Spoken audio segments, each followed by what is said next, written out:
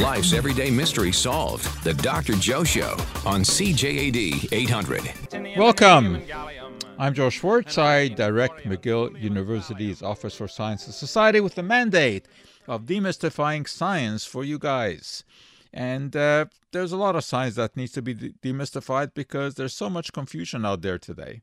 We're told eat butter, then don't eat butter, eat margarine, don't eat margarine, eat fish, don't eat fish, you got mercury, etc. A lot of confusing information out there. And that is especially the case these days with the COVID-19 crisis that we are facing. We are informed and misinformed roughly at the same rate.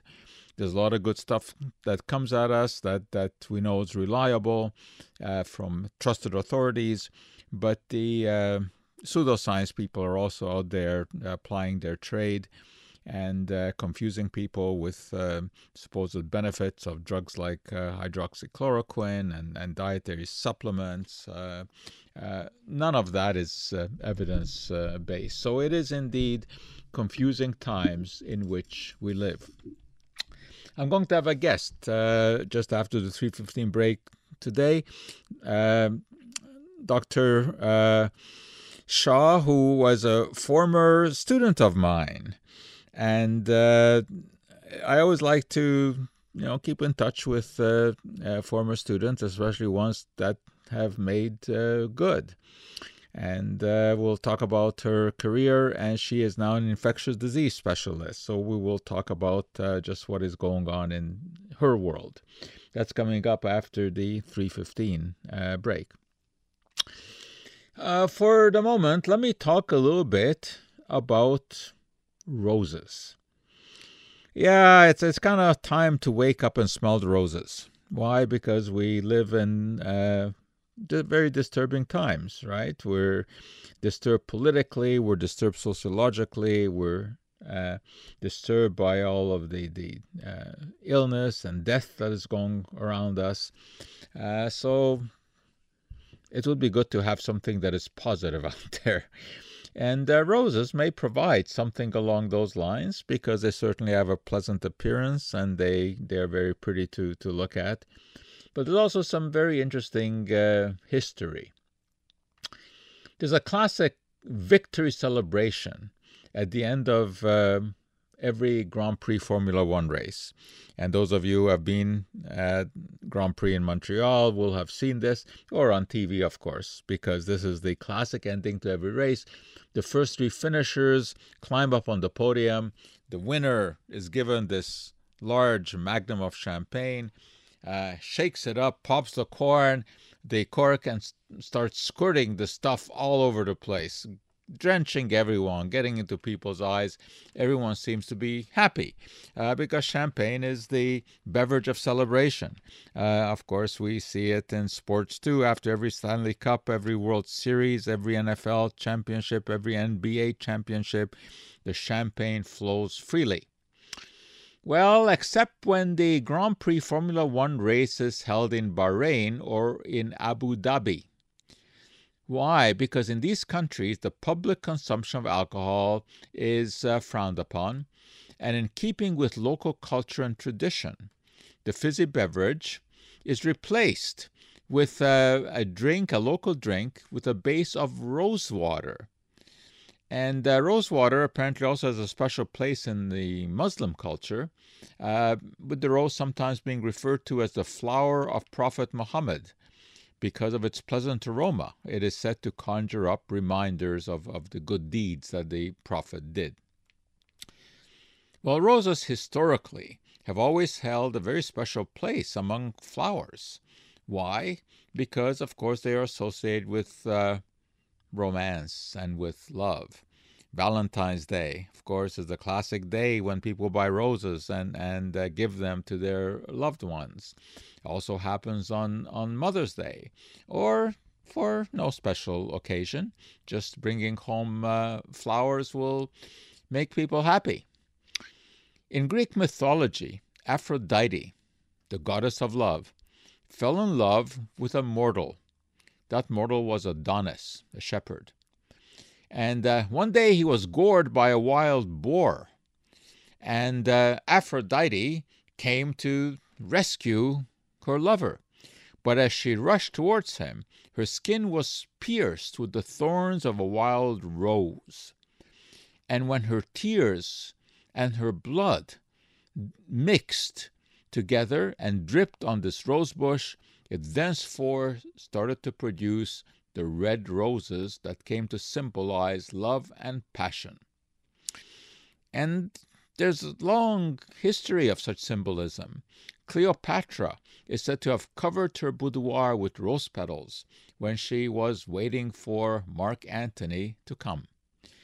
And guests at Roman orgies supposedly had their passions inflamed with the scent of rosewater in the air. Well, what is rosewater? The simplest form of rosewater is produced by steeping rose petals in water. And that certainly smells like roses, but it doesn't have exactly the same bouquet as the freshly picked flowers. Rose fragrance is a complex mixture of dozens and dozens of compounds, some of which are water-soluble, some are not. For example, geraniol, which is a major component of rose aroma, is water-soluble. But beta-damascenone, another important contributor, is not.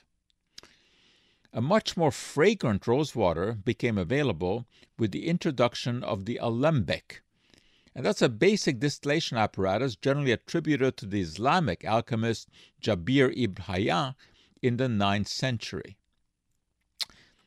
Most of you have seen an alembic, although you probably don't know what it was called, because it is really the symbol of alchemy, and it became one of the first symbols of chemistry as well.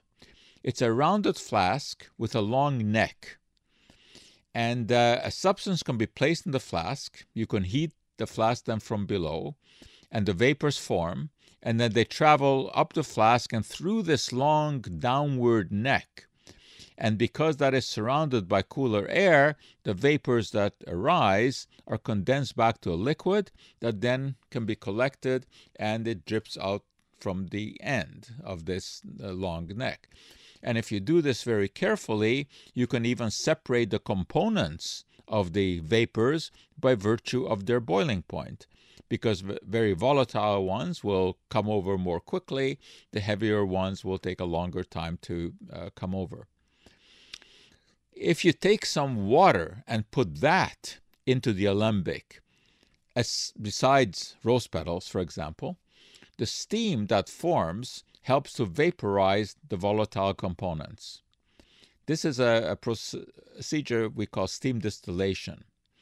And the products of this is an essential oil that sits on top of an aqueous layer, which is called the hydrosol, and that contains the water-soluble components. And that hydrosol, that is the lower layer, is what is generally referred to as rose water. The oil that sits on top of it, which is also distilled over, is known as the attar of roses, and that is used in perfumery, while rose water is used to flavor beverages or add some flavor to sweets such as marzipan and Turkish delight.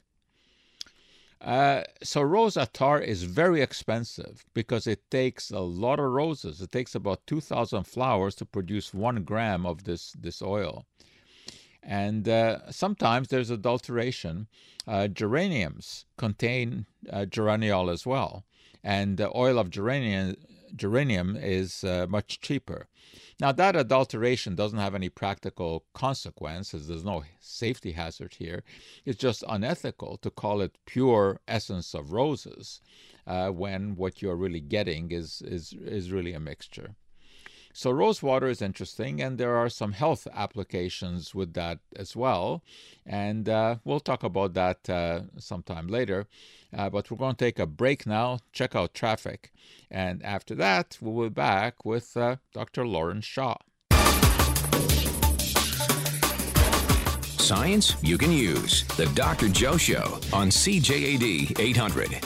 One of the great pleasures of teaching, which I have been doing now for some 6 years, is that you get to meet a lot of wonderful students, very interesting people, very talented people.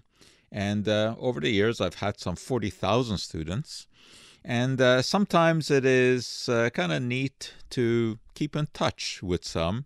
And I have managed to keep in touch with a fair number over the years, especially the ones who have kind of made good and have forged careers for themselves.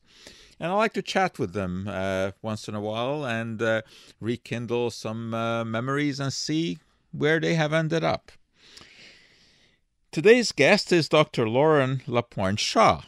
And Lauren was an undergraduate student when she worked for me at McGill, writing pieces for our website, and some of those are still there on our on our website. And she has since gone on to get a medical degree and also a PhD. She is right now with the University of Toronto. She lives in Toronto, and I thought it would be really neat to catch up with her, especially because she works in the area of infectious disease, obviously the hottest topic today. So, Lauren, welcome to the show. Thanks so much for having me, Joe. I really have been looking forward to this. It's just wonderful to reconnect with you after all these years. Yes, and it has been a few years, hasn't it? So what year did you graduate as an undergrad from McGill? 2005. 2005, and then you went on and you did medical school at McGill. Yes, that's right. So that was until 2009. Then went to Toronto for internal medicine residency, and then after that did a PhD also in Toronto in clinical epidemiology, and I have actually recently come on as a faculty in the last year in Toronto. And also had 2 kids during this time and got married. So many things have happened. Boy, how old are the kids? 5 and 3. Wow, that keeps you busy. Yeah, for sure. So tell me, what is your practice like today? What do you do on a daily basis? Yeah, so I'm a general internist physician. So I take care of patients who are admitted to hospital. And so that's like adults typically with non-surgical problems, for example, people admitted with pneumonia and people admitted with COVID-19. So I actually was on service a few times taking care of patients admitted to our COVID-19 service at University Health Network. And that was sort of very eye-opening from the perspective of everything that's been going on, but then also for my own research. So I'm a clinician scientist, which means that 75% of my time is actually dedicated to research and only 25% is actually clinical practice. And the research that I do is centered on health services, measuring the quality of care, improving access to care, preventing hospital readmissions. And recently now COVID-19 and specifically syndromic surveillance for COVID-19. And so of course, it's an explosive field of research now, and there's just new updates every day. And it's been a very interesting ride, and I continue to try to help further general understanding of COVID-19 as well with various sort of outreach in the media and this interview, of course. And I think that's something that I really learned from you as well, Joe, because, the whole role of the OSS, the Office for Science and Society at McGill, was very focused on communicating science to the public and debunking myths. So I think that's something that I've continued on with throughout my career thus far. Well, I'm glad to hear that, Laura. And let's get back for a moment to your experience with the COVID-19 patients in the hospital. And how treatments that you have used have changed from the very first days when basically nobody knew anything except that these patients, started to show up with respiratory problems. And then, of course, we learned that there were more complications, coagulation complications, kidney complications, etc. And slowly things started to change. So what have you noticed in terms of treatment from what you were first doing with the first patients who presented in comparison to the ones who are presenting today? So early on, I actually was involved in developing our own treatment protocol at our hospital. And as you said, treatment was very supportive, so focused on intensive monitoring, providing intravenous fluids when needed, medications to control symptoms, and then the key thing being watching those oxygen saturations to see when somebody might end up needing ICU care or to be put on a ventilator for life support. Over time, there was initially the study of remdesivir that suggested that there was shorter recovery times. And then we saw probably the best evidence yet was for dexamethasone in terms of reducing mortality. And so dexamethasone has been adopted into the standard of practice. I actually haven't been on the COVID-19 service recently, so I haven't worked with patients since that became the new standard of care. But it is great to know that now we have some more tools that we can use to improve patients' outcomes. And certainly we use dexamethasone quite broadly for any number of conditions. So I think, it makes intuitive sense that potentially could have helped in a very inflammatory condition. And I'm glad also that it's a broadly available medication and it isn't one single pharma company that could have potentially restricted the supply. So this is all great news. I'm sure that your hospital, as our McGill teaching hospitals, at one time played around with hydroxychloroquine because there was so much publicity about it. Did you ever see any kind of positive results with it? So interestingly, at our center, we did not play around with the hydroxychloroquine because very early on, the infectious disease experts throughout the Toronto academic hospitals came up with a standard of practice that actually very explicitly stated these drugs should not be used outside of a clinical trial setting. And so, in fact, we didn't end up using any hydroxychloroquine because, it would have had to be in the context of a trial.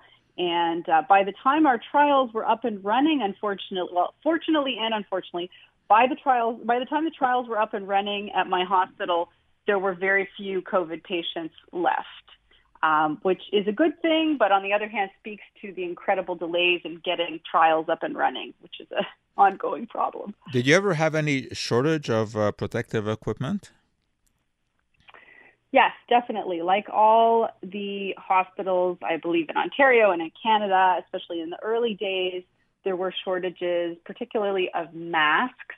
And, that's when we moved to wearing a mask continuously all day, which actually ended up being the right move, but for other reasons. So it was a decision made based on conservation of masks, but actually having people wear masks all the time, now that we understand more and more about the importance of the relative routes of COVID transmission, transmission through droplets and even air in some cases is much more important, it seems, than surface transmission. And so having masks all the time really did a lot to limit transmission across healthcare providers. So that was lucky in a way.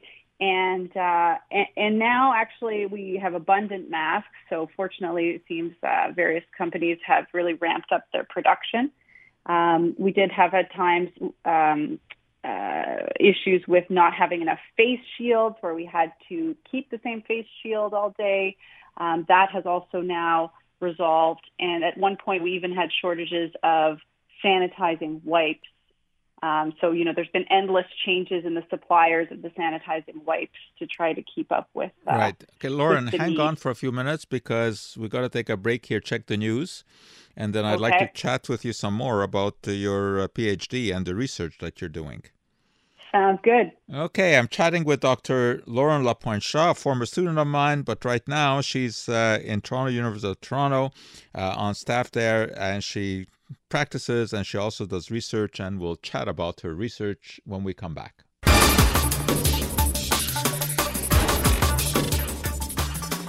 Your source when you need answers. The Dr. Joe Show on CJAD 800. Our guest today is Dr. Lauren Lapointe-Shaw, an internist, University of Toronto. She also does research, and she was a former student of mine and a McGill grad.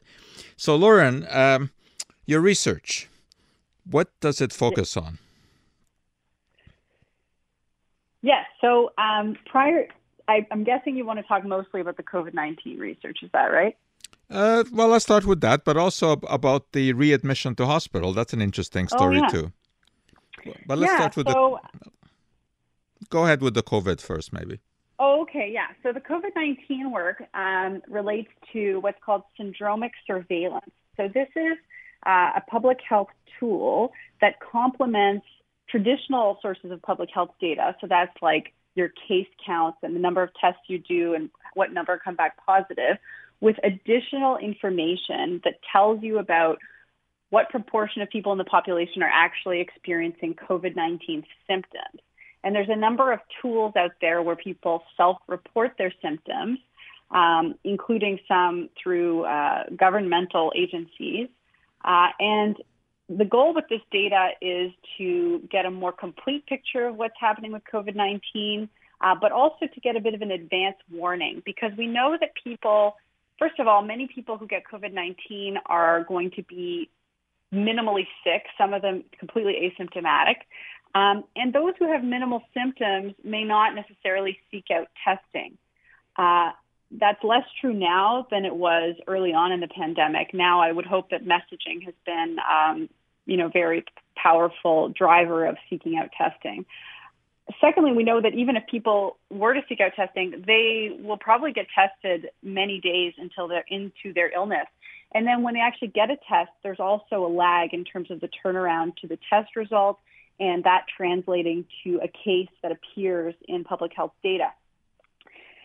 Contrast that with, if I'm feeling sick today, say I have a new cough or shortness of breath, I can actually self-report through any number of these apps and websites, and then I'm sort of counted as a symptomatic person on any given day in a region. And so if you look at trends in the proportion of people reporting COVID-19-like symptoms over time, you could actually get a bit of lead time as far as seeing a rise in case numbers. So that's why it's exciting, and I'm doing work looking at data from COVID Near You, which is something that was created by a team out of Boston Children's and Harvard, but now also collects data in Canada. And it's been very interesting. Certainly, branching out from my usual research, which is related to more classical health services research, and that is measuring quality of care, looking at patients' outcomes, looking at the effect of health policy changes, mostly in Ontario. What have you learned from the COVID research? So with the COVID research, we have learned that, in fact, the symptomatic trends do track nicely with the case numbers. We're trying to work out exactly, how much of an advance notice you can potentially get. We also note that we catch different groups of the population, depending on whether we're looking at symptom self-reporting versus case numbers. So people who tend to self-report are predominantly middle-aged, whereas people who get tested, at least early on, were very much the older population was more likely to get tested because they were more likely to also present to care with complications. So people are developing different symptomatic algorithms because you're always trading off false positives against false negatives, or what we call sensitivity and specificity, which are related concepts, to find the best performing definition to determine what's happening with COVID-19 in your region. Now, what do you see happening? What do you think the direction is going to be? And do you see any kind of solution in the relatively near future? Yeah, so it does seem inevitable that cases will rise once schools reopen. It's just a question of when and how fast. So I think it's becoming more clear now that, kids do, in fact, and can transmit COVID-19. How well we're able to continue to contain COVID-19 after schools reopen really will depend on how successfully we can implement the needed measures in school settings. And we know that is a very tricky issue. So distancing, sometimes even upgrading ventilation systems, getting young children to wear masks, all these things are troublesome. And so for all those reasons, I think many people anticipate there will be a second wave. But what we do know is that now we've had time to make significant gains as far as the degree of preparation and developing systems for testing, contact tracing, and even supporting people in their self-isolation. That's sort of the next frontier as far as helping to contain the virus. We know that in large families or multi-individual or group dwellings, that poses a significant that creates a reservoir for the virus as a virus sort of travels through various family members within one dwelling. And so having the option for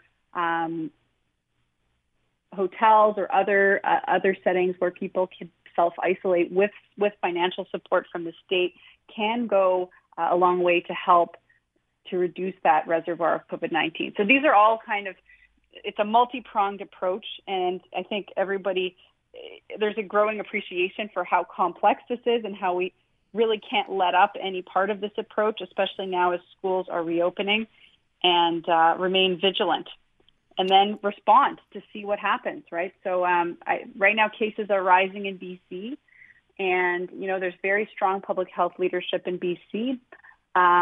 At this point, they're sort of taking a wait-and-see approach, which makes sense because if you know that you're going to have lots of little waves and wavelets and up and down, you may want to, wait a little bit to see what's happening and if it's actually the time to go back towards lockdown or not a full lockdown, but to go back towards more restrictive public health measures. Right, Lauren, one question that I really like to ask people who have expertise in a specific area is what changes they have made in their own life based upon their professional situation. What you've learned having gone through, a medical career and now with expertise in infectious diseases. What have you changed in your own life, and what are you doing? Do you wipe, for example, your groceries when you get home? Do you ever invite people into your house? Do you go to other people's houses? Do you go to restaurants? I mean, these are questions that, people ask themselves. And it's always interesting to see what people who are sort of really in the know do about this. But we've got to take another little break here. So I'm going to give you a chance to think about that, okay? And cough a little bit. Perfect. What changes you have made in your life and what you plan on doing in the future. And we'll come back and chat a little bit more about that. My guest today is Dr. Lauren Lapointe-Shaw, who's a McGill graduate. She worked for me as an undergrad and then went on to do a medical degree and a PhD, and is now on staff at University of Toronto. And she does research there on COVID-19, and she's also an internist, so she sees patients with COVID-19.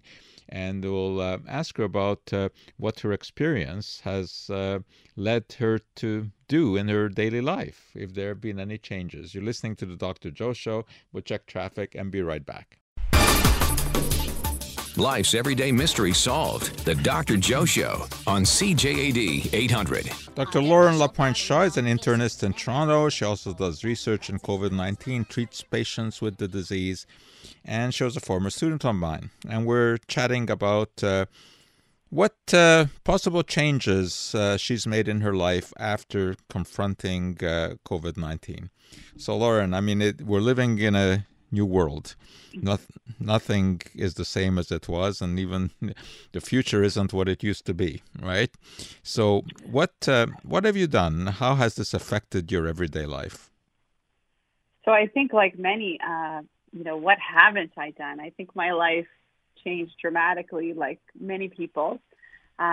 Before the break, you asked me about a few things, and I'll sort of try to unpack them. So when the pandemic was first declared, I was quite glued to the news, actually, and I had sort of already stopped going to work even before the work, other colleagues stopped coming in. I was happy to sort of live at home for quite some time, but it's quite challenging with kids at home, like for many, to get any work done. been difficult. It was nice that, as weather got warmer, then I actually started biking into work, which, I didn't do prior to COVID-19. I took public transit, and now I'm wondering why I didn't do it all these years, because actually biking is quite wonderful. And I've heard there's been a rebirth of biking, so I'm probably not alone in this discovery. We don't really see anyone other than our immediate family. Fortunately, we have a backyard, so there's been a lot of outdoor time, a lot of unscheduled, unstructured time for the kids, which in some ways has its benefits, right? Kids tend to be heavily scheduled otherwise. So now people have described this summer as like kind of a 1970s style summer. So that has some positives. You asked about decontaminating your groceries and all that. Early on, I was quite concerned about that. And yes, I have Lysol wiped groceries on occasion. But then as there was more emerging evidence that surface contamination was much less of a route of transmission than initially thought, and that pretty much the bulk of the transmission events we were seeing were related to either droplet or airborne, but I'll just group them together as sort of air transmission. So since that happened, I've stopped obsessively decontaminating the things that come into my house. Still sanitize, of course. For instance, if I get groceries, obviously we're wearing a mask in the grocery store, and then get into the car and then sanitize immediately. But not this obsession with cleaning the surfaces. One discussion recently on Twitter related to what I like to term the high-risk three, so restaurants, bars, and gyms. I was quite a gym fan before, so it is.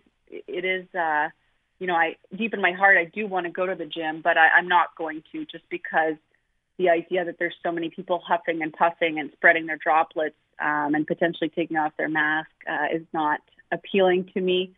So I think the risks outweigh the benefits at this stage, despite them being reopened. Restaurants, eating outside, of course, I think is fantastic. Indoors, I have a bit more trepidation. It really depends on how successfully people distance. So I have not actually gone to any restaurants. And, bars, like those days are pretty much gone for me anyways. But I wouldn't be going, I sort of lump that, I guess, with indoor restaurants as sort of higher risk. Do the kids go to daycare? So the kids have been home all summer, but they will be going to school. So sort of acknowledging the risk of that. And also my basic plan is to keep my eye on the numbers. And at some point, I can't really say what that point is, but if it looks like things are going sideways quickly, then we may keep them home again at that point. But our plan will be for them to go back then. Are there grandparents in the picture? Grandparents are in the picture, but they're not in the city. And it's true that now going back to school requires a little bit of a rethink as far as the bubble. So because we weren't seeing anyone else, we did see grandparents over the summer. But now if we're going to be presumably in a bit of a bubble with all these, however many kids at school, then we're more concerned for the grandparents. So we're rethinking that now. It also will depend on what's happening with the epidemiology locally, and if sort of prevalence is rising and the kids are in school, then we probably will at some point stop seeing the grandparents. And Lauren, what do you see in the long run? What's your prediction? What's going to happen? Right. Yeah, I am hopeful that there will be a vaccine in the next year. I think that's the sort of optimistic projection at this point, would be vaccine in spring 2021. But it could definitely be longer than that. I think up until we get to the vaccine, there's certainly going to be these sort of wavelets of up and down and up and down. And even after getting a vaccine, because as many people have said, there isn't really infrastructure to mass distribute immediately to the entire globe a vaccine, there will be quite a long transition phase, even once a vaccine becomes available, before, most people actually have immunity. So we're going to be in this for quite some time. And I think, we are getting growing recognition of the mental health effects of this sort of constant state of fear and isolation, and so that's something from my role as a physician healthcare worker, we're increasingly aware of, that there's going to be various fallout effects, not just for mental health, but also, for example, for cancer screening, which has been delayed, surgeries that are deemed elective, but at some point, something that is elective may become urgent. So, we're sort of thinking, how are we going to cope with this over the next few years? But I think overall we're in better shape than we were in the spring, and hopefully we can keep things at a sort of slow burn rate so that Well, certainly the numbers that are presenting each day are going down. So that's right. A positive thing, but I'm not very optimistic about the vaccine business. I think that it's going to take longer than people think, and also I'm very concerned about the anti-vaxxers.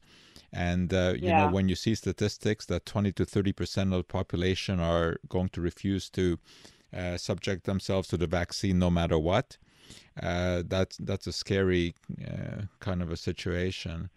So I'm not that hopeful for the vaccine, but I think the physical distancing is working. I think the universal masking is working. I think that's the reason that we are seeing the decline in daily cases, and we just have to keep at it. And unfortunately, there's also going to be COVID fatigue. Where a lot of people are just going to say, well, I can't live like that. So we have to guard against that. Another concern that I have is that people who are working at home are going to develop a new kind of homesickness, sick of being at home, and are going to go out and take chances that probably are not appropriate. So anyway, Lauren, it's very nice to hear from you and see that you have done so well, and that you're doing interesting research and you're helping patients, and that you have successfully reproduced. All of that is very nice to hear. It's always a great pleasure to chat with former students who have forged careers as you have. Thanks Lauren, so much, Joe. Thanks a lot for being here and chatting. And all the best. And I hope that my pessimism about the vaccine turns out to be. And fingers crossed. Yeah. So we shall see. Anyway, thanks a lot, Lauren, and all the best for the future. Thank you. Take care, Joe. Okay. So that's it. We have smack run out of time. But we'll be back with you same time, same station next week.